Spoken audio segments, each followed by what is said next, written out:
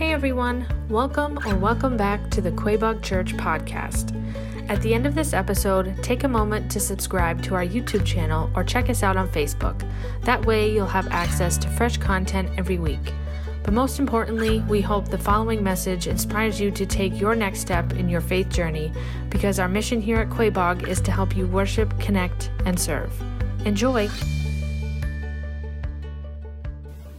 So today, we're launching into a series, first Sunday, called Resilient, based on a book by John Eldredge of the same name, Resilient, Restoring Your Weary Soul in These Turbulent Times. So if you've not ever heard of this book, I think it's a great book. I've read through this thing, and I did this series a while back, the idea for this, because I just thought, man, one, my own soul needs this, and I'm looking around with people that I love and care about, and I'm thinking there's like a ton of people everywhere, man, that seem to need to hear what John has said in this book. And so if you're visiting today, I know we got some visitors, or if you're watching today, or if you're here, it's a good time to be here today, because we're going to start this thing, and I do believe, man, this can be really helpful for our souls.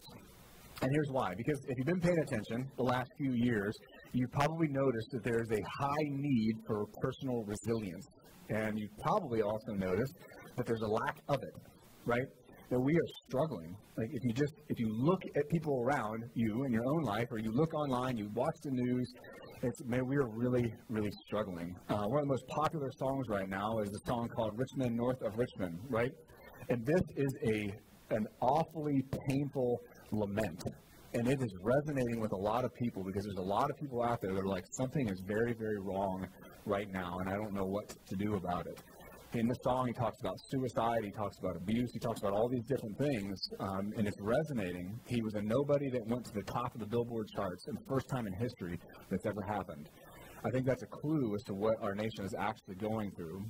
And so in the series, I'm hoping that we can see not only that there's something wrong, but there is actually hope to be found in the middle of it. Because a lot of us, here's what we want to do with trauma.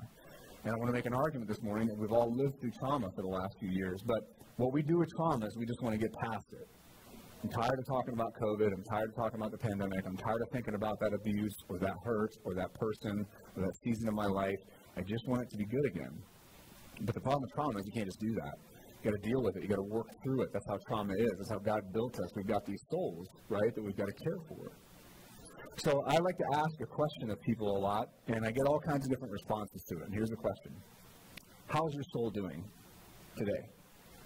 So I'd love you to think about that. How is your soul doing today?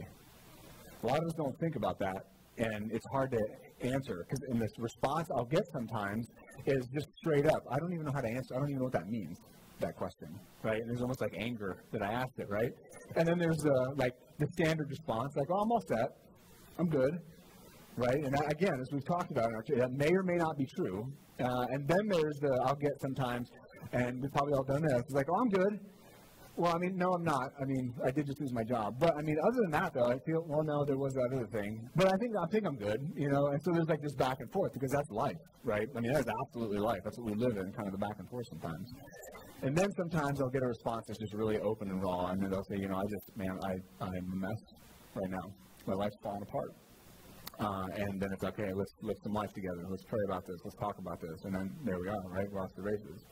But I want you to think really about your own soul and about where you are, because if you dig just below the surface, for a lot of people, regardless of how they answer that question, here's what you see in America today. In this whole 6-week series, we're really going to be focusing on what's happening in America, what's happening in our towns and in our people all over the place. And when you dig just below the surface of that answer, you're going to see anger. You're going to see a lot of people that are really on edge, really uncertain. You're going to see people that are angry and depressed, and it's all right under the surface, and so violently sometimes to what's happening right now. Our culture is pushing us further and further over this edge, and we're searching for this relief, and we're not finding it. And in trauma response, this is something we know, right? We study trauma response. If you can't find that relief, rage is a very typical response in trauma response. And again, it's something that we're seeing because we've all had this shared trauma that we walked through in the last 3 years. Because I want you to consider just this short list of things that's happened to us in the last 3 years. So first and foremost, I would like you to consider people this morning, right? So here's the thing about people. They matter. They matter, regardless of their personal persuasion, politically or culturally, ethnically, whatever the thing is, people matter. Jesus Christ came for people, right? He came to tell people about the good news. He came to die for people. That's the core essence of our faith as Christians. And so people have to matter. But here's what happened during COVID. In a very unique way in history, people were weaponized. People were weaponized. Because friends, very close friends, and family, very close family, begin to look at each other like weapons. Sorry, Grandpa, we can't bring the kids over because you might catch COVID.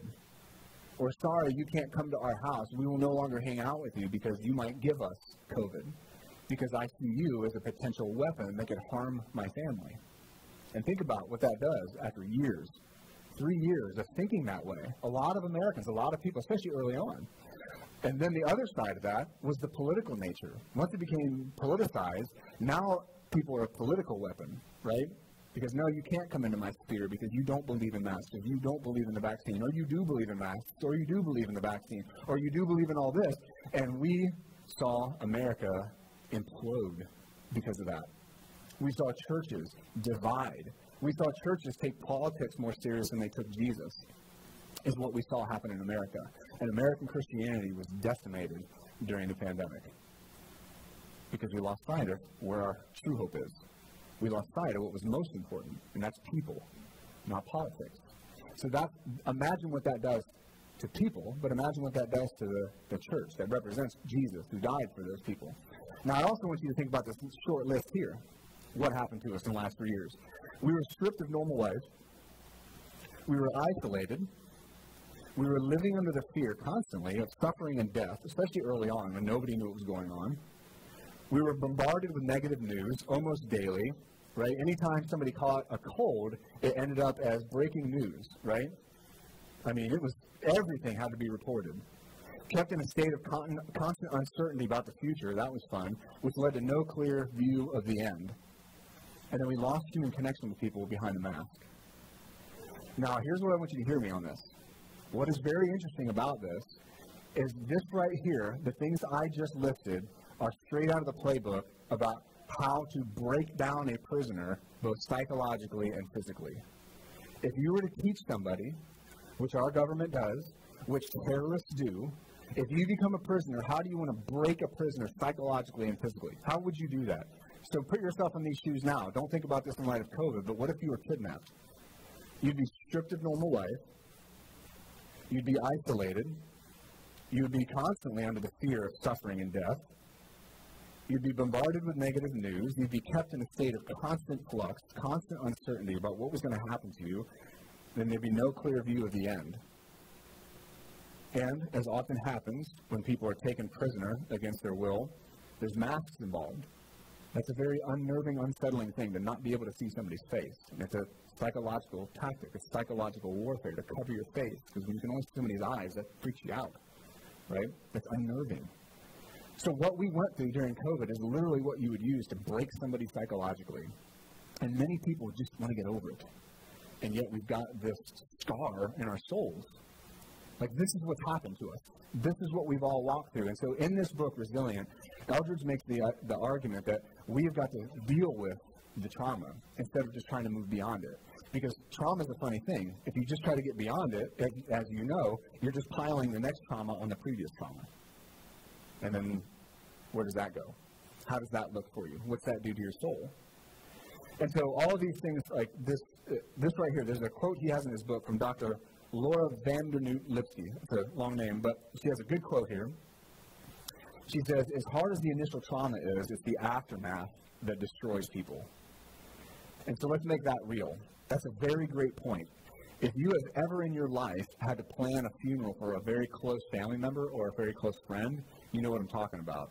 Not only are you dealing with the loss of that person, but now you've got all the details of trying to put their life in a package and then bring it just administratively, paperwork-wise, to an end. And then you got to plan the funeral. You got to do all the things, all that stuff. And it's like you're running at 100 miles an hour, and then the hard part comes.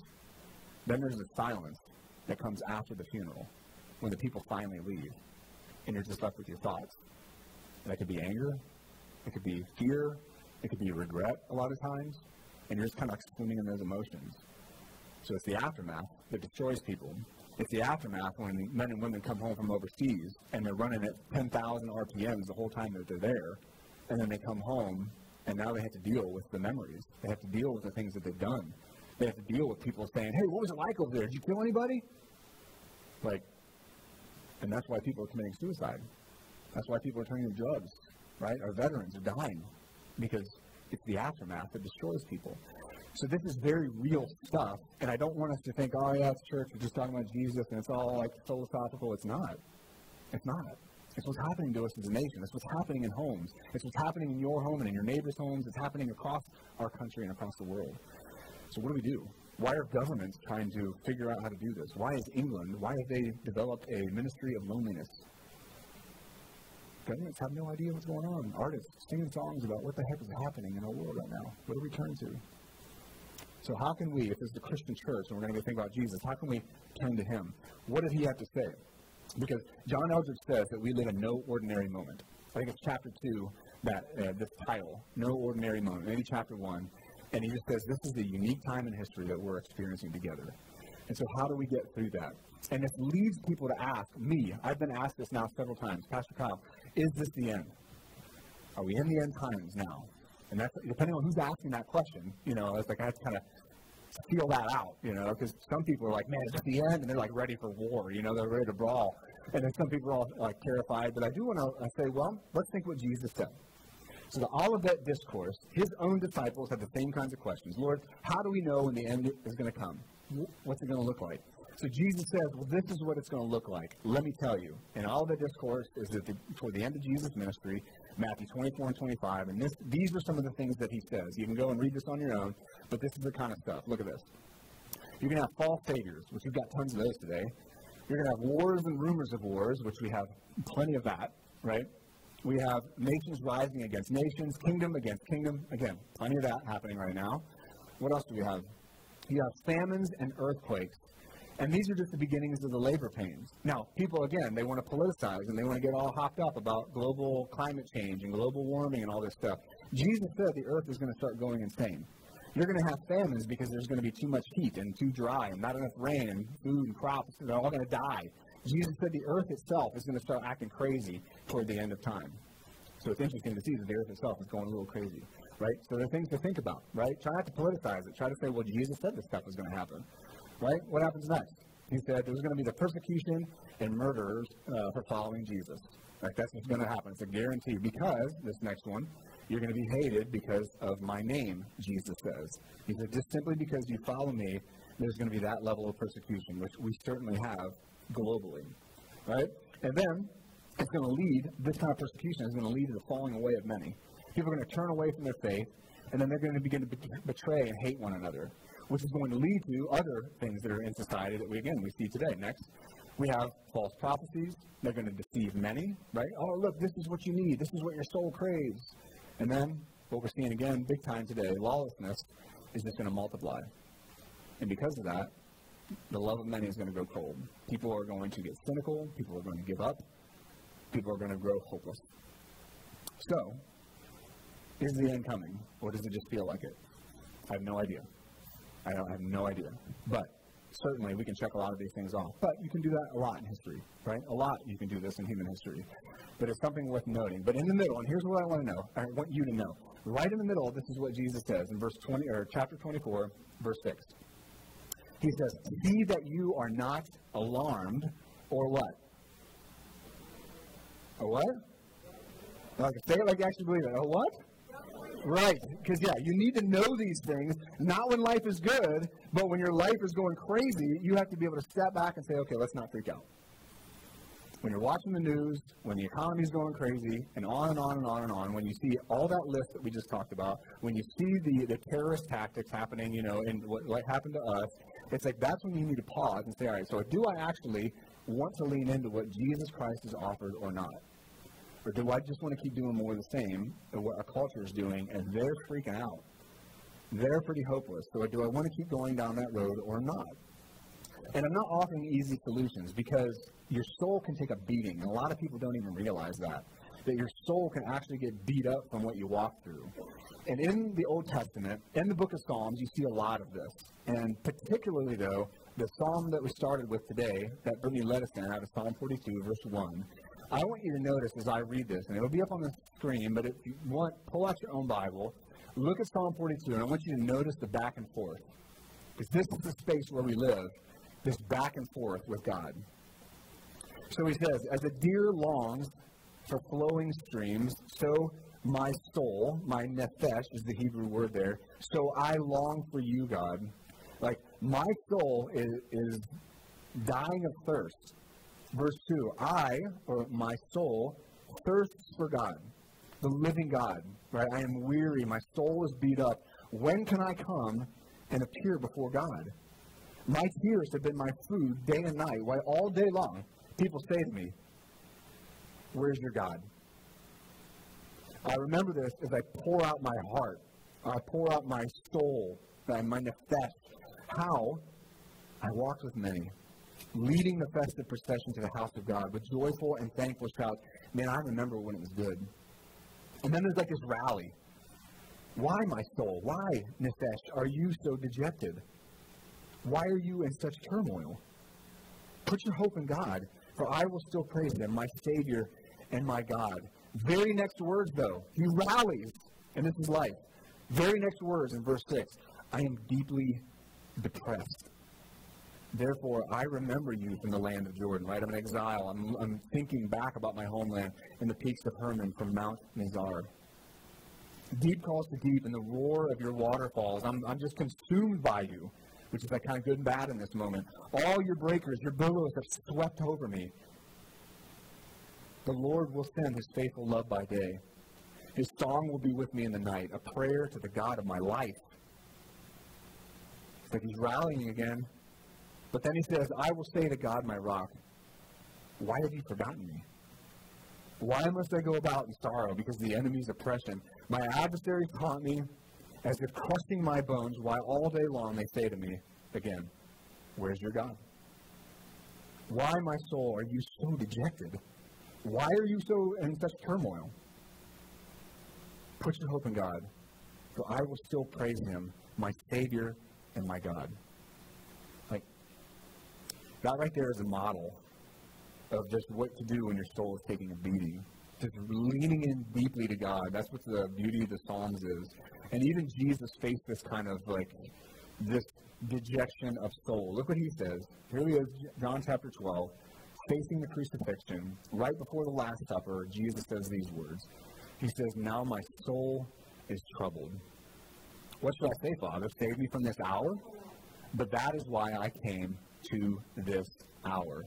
Resilience is something that is really lacking. We are a comfort culture. We don't want to suffer. We don't want to have hardship. And I'm not saying you should want it. I'm not saying you should ask for it. But this right here, our Savior Jesus, my soul is troubled, but I know this is what I'm here for. God, I just need strength. I know I can't get out of this. There's no changing my circumstances right now. So what I need, Lord, not a way out, I need your strength. That's Jesus Christ modeling resilience, facing it, and knowing that he's the guy in the arena.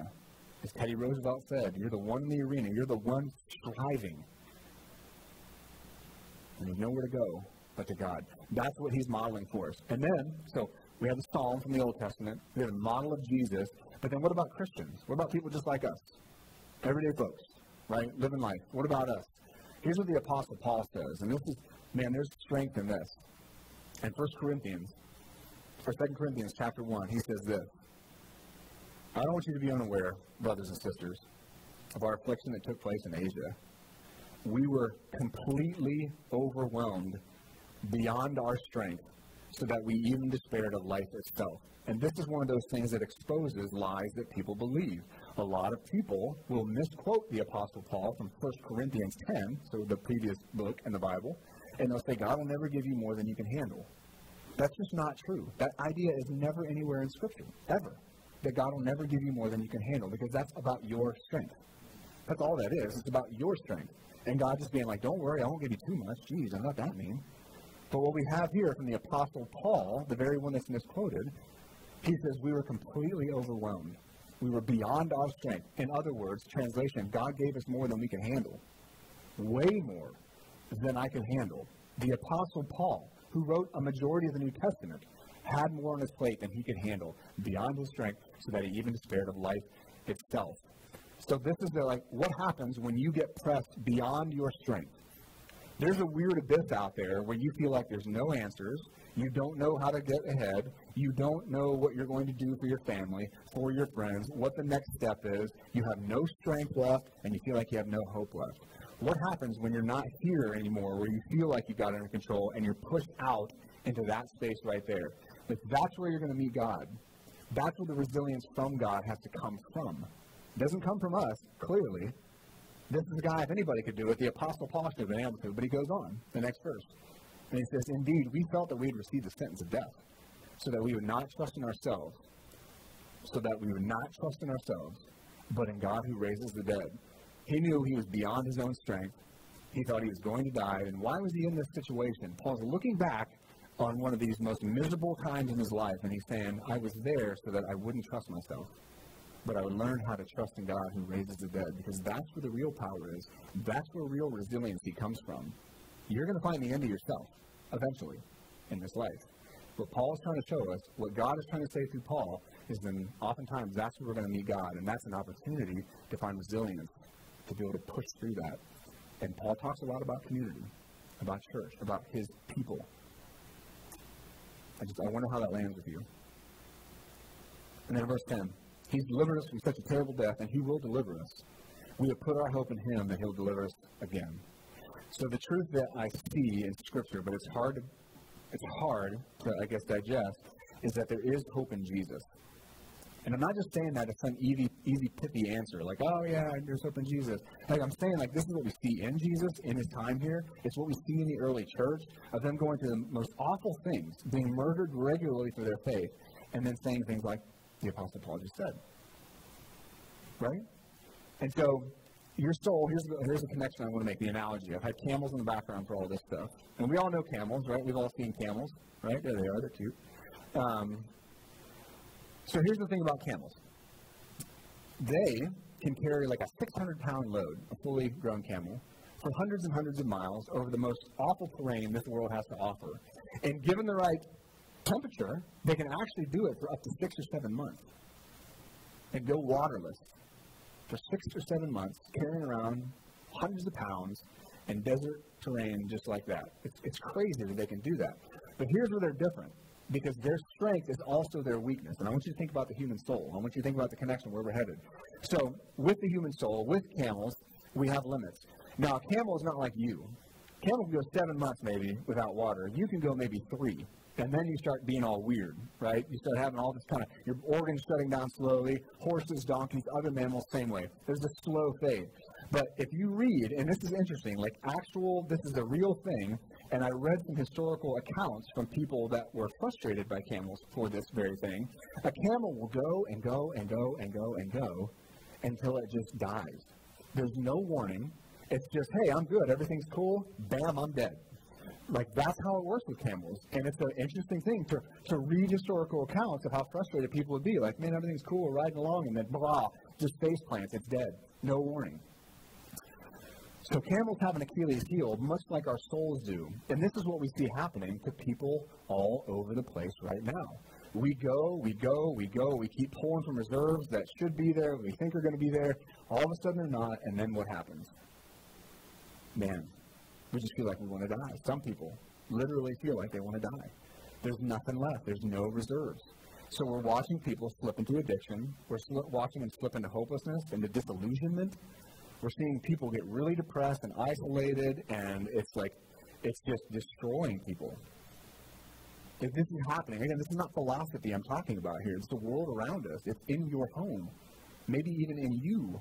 It's in people that you love and care about. It's in your schools. It's in your teachers. This idea of just like being driven to just total desperation and just like, I can't do this anymore. And so what he talks about in this book, and a kind of a closing idea for this section of his book, he talks about this primal drive for life. And here's what I'd like you to think about. We all have this. We all have this sense that, man, this is just not right.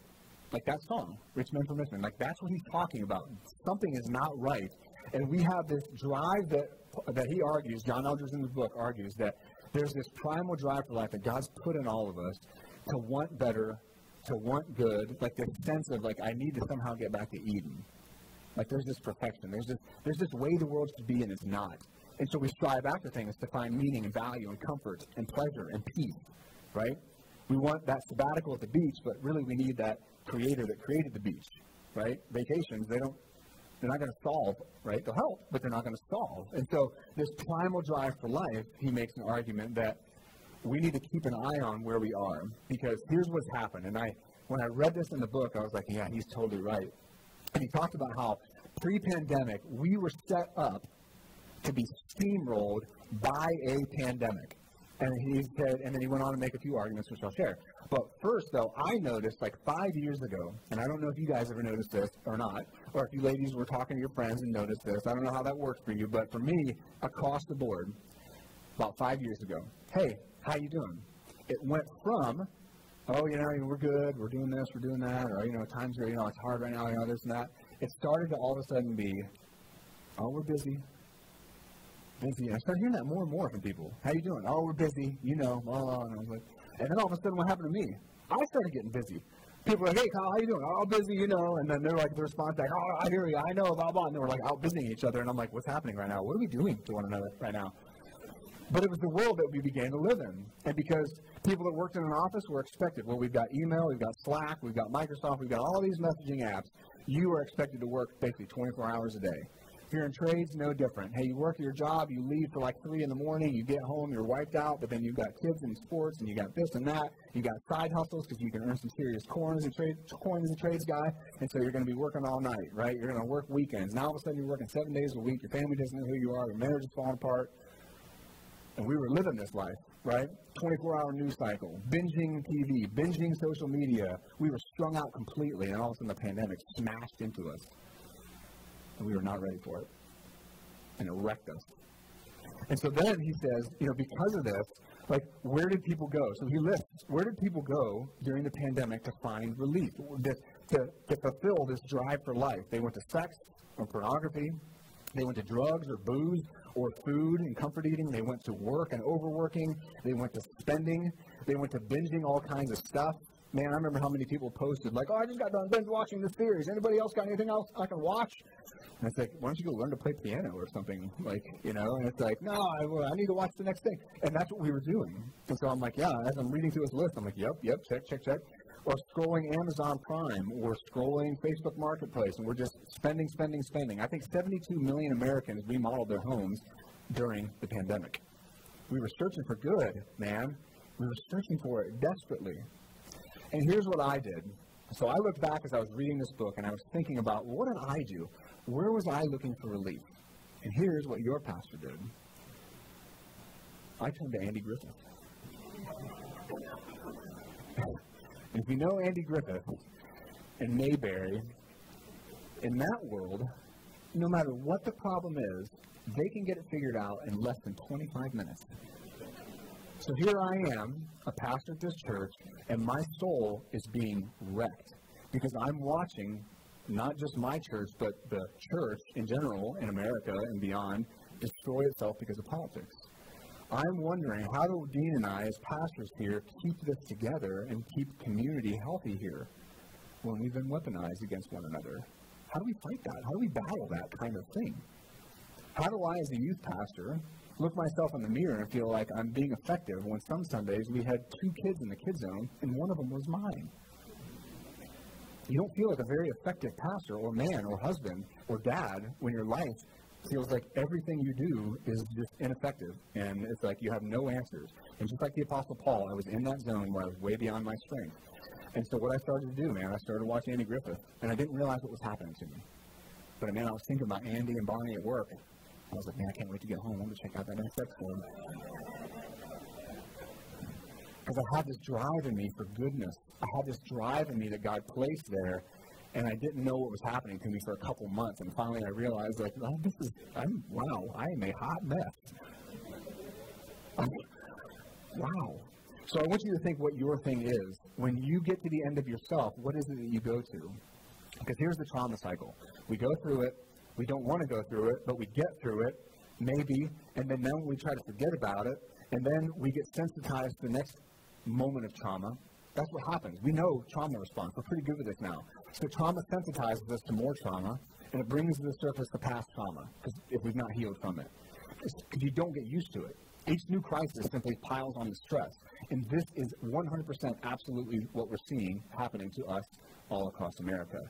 And so, again, it's happening in us. It's happening in our homes, in our schools, in our friends, at work, our bosses, people that work for us. Like, we all went through this shared trauma. So, again, what are we going to do about it? So here's the problem. What he writes in his book, and he says this in his book, in the post-pandemic world, most only sort of want God. Christians included. We only sort of want God. What we really want is for life to be good again. And if we can meet God along that way to life being good, hey, that's awesome. But if not, I got to get my life to be good again, then I'll find God. Like, he says what the problem is with a lot of believers. Now, the solution is going to see, and I'll close with this quickly. The solution is that there's a river of life available to us. And here's the part, though. We're like, oh, yeah, Jesus, the river of life, all these biblical ideas. Man, what we're doing is not working. And here's what God has given us. In Ezekiel 47, verse 9, Ezekiel gets this vision of the temple, right? Old Testament, 600 years before Jesus, 500 years, really, I guess, before Jesus. Gets this vision of the temple in Jerusalem. And he sees water just flowing out of it. And he doesn't know what's going on. The angel says to him, look, Ezekiel, there will be life everywhere the river goes. And it's just that little vision. It's like, okay, there's this river of life that flows from God. And then the very last chapter of the Bible, here's what the Apostle John says. He brings this back up, having his own vision. He says, this river flows from Jerusalem, and it feeds the tree of life, whose leaves are, quote, for the healing of the nations. And so if we're going to recognize first that, okay, we've been through trauma, the second thing is to say, okay, well, what has God said to help us in the trauma? Not to get out of the trauma, because Jesus said, look, it's just going to be trauma after trauma after trauma. Like, life is going to be difficult. So how do we find resilience in that space beyond ourselves? The picture that we're given is there's this river of life that we have access to as followers of Christ. It's a promise. It's a guarantee. It's something we should lean into. So what do we do? In this series, we're going to look at, one, the understanding of these promises that lead to resilience. And two, we're going to really understand this deep, meaningful prayer journey that we could be on. We're actually going to say, okay, if these promises are real, they're meant to be lived out and they're meant to be owned by me. I actually get to step into this resilience and this peace and this hope that's really actually offered. And so there's the concrete, just to give you concrete things. I think, and what he argues in the book, he said, first, we need to return our primal drive for life, this desire for better, and that longing for things to be good again. We need to give that back to God. And what does that look like? So again, if you're here today, even if you're not a Christian, like, what is it that Jesus offers? And if you are a Christian, what is it that you should be leaning into? Is the second one. That we need to understand, next slide, we need to understand we need to come back to Jesus from all the other places we've been chasing life. Like, what does that look like for you? This is like a self-inventory time to say, man, what have I been chasing? Like, what is it that I go to when I want life to be good again? Because I'll promise you, Mayberry's not going to fix it. I tried, and it didn't work out. I mean, it was nice. It was nice, but I was checking out. I was emotionally checking out. That's all I was doing. And then this third one, this is a little harder, and it leads into the prayer I want to close with today. Allow Jesus to be our rescuer, like right here. In the longing and in the struggle, we ask him to fill us with a river of his life. And this can seem so esoteric or so existential, like this is not real life at all, but this is what's constantly talked about in the Bible. We want concrete, easy, quick things. That's what we want. We want to buy something and feel better. We want to eat something and feel better. We want to smoke something or drink something and feel better. We want that immediacy of feeling better. And what God continues to say is, no, I've got a river of life, man. There's peace here. There's resilience here. There's hope here. Like, when you lean deeply into it, that's what's cool about the Psalms, man. Those guys are a mess. And they lean deeply into Jesus. Well, at that point, Yahweh God. They didn't know Jesus yet. But here's a prayer I want to close with. Every chapter of his book, Eldridge's book, he closes with these prayers that are so not like me. I do not pray this way ever, but man, I'm trying. I'm trying to step into that, into the deep, so to speak, with Jesus. So I want to close today with this prayer. And I want to invite you, I don't know what works well for you. It's maybe close your eyes or read the words because I'm going to have them up there, whatever. But could you own this prayer a little bit? These are psalmist kind of prayers. And so I want to read this. I want to close every Sunday in the next 6 weeks with one of John Eldredge's prayers from his book. So he says, Jesus, I come back to you now in my longing for life to be good again. I love you here, Lord, in my soul's longing, desires, and heartache. I consecrate to you my primal drive for life, that sense that something's supposed to be better. I surrender to you my ability to aspire for good things, to plan for them, to take hold of them, to enjoy them, and then to keep on aspiring. I dedicate all living in me to you, Lord Jesus. I give you my famished craving for life to be good again. I love you here. I love you right here and now. And I ask that the river of your life would flow in me, in my desires and longing for life to be good again. I open my heart, I open my soul to the river of life. Let it flow in me. Let it flow through me and all around me, restoring, renewing, and healing. You alone are the life I seek. And I welcome your river into my heart and into my soul. I receive the river of life in me. Thank you, God. In your mighty name I pray. Amen. All right, that's it for this week. Have a good week. Lean into Jesus. We love you here. Once again, thanks for listening. If you enjoyed today's message, we'd love for you to subscribe to the podcast so you get notified of new content every week. Remember, we want to help you worship, connect, and serve. So if you live in the central Massachusetts area, we would love for you to engage with us on Sundays. For more information, service times, and details about our children's and youth ministries, visit us at quabogchurch.org. Have a blessed week.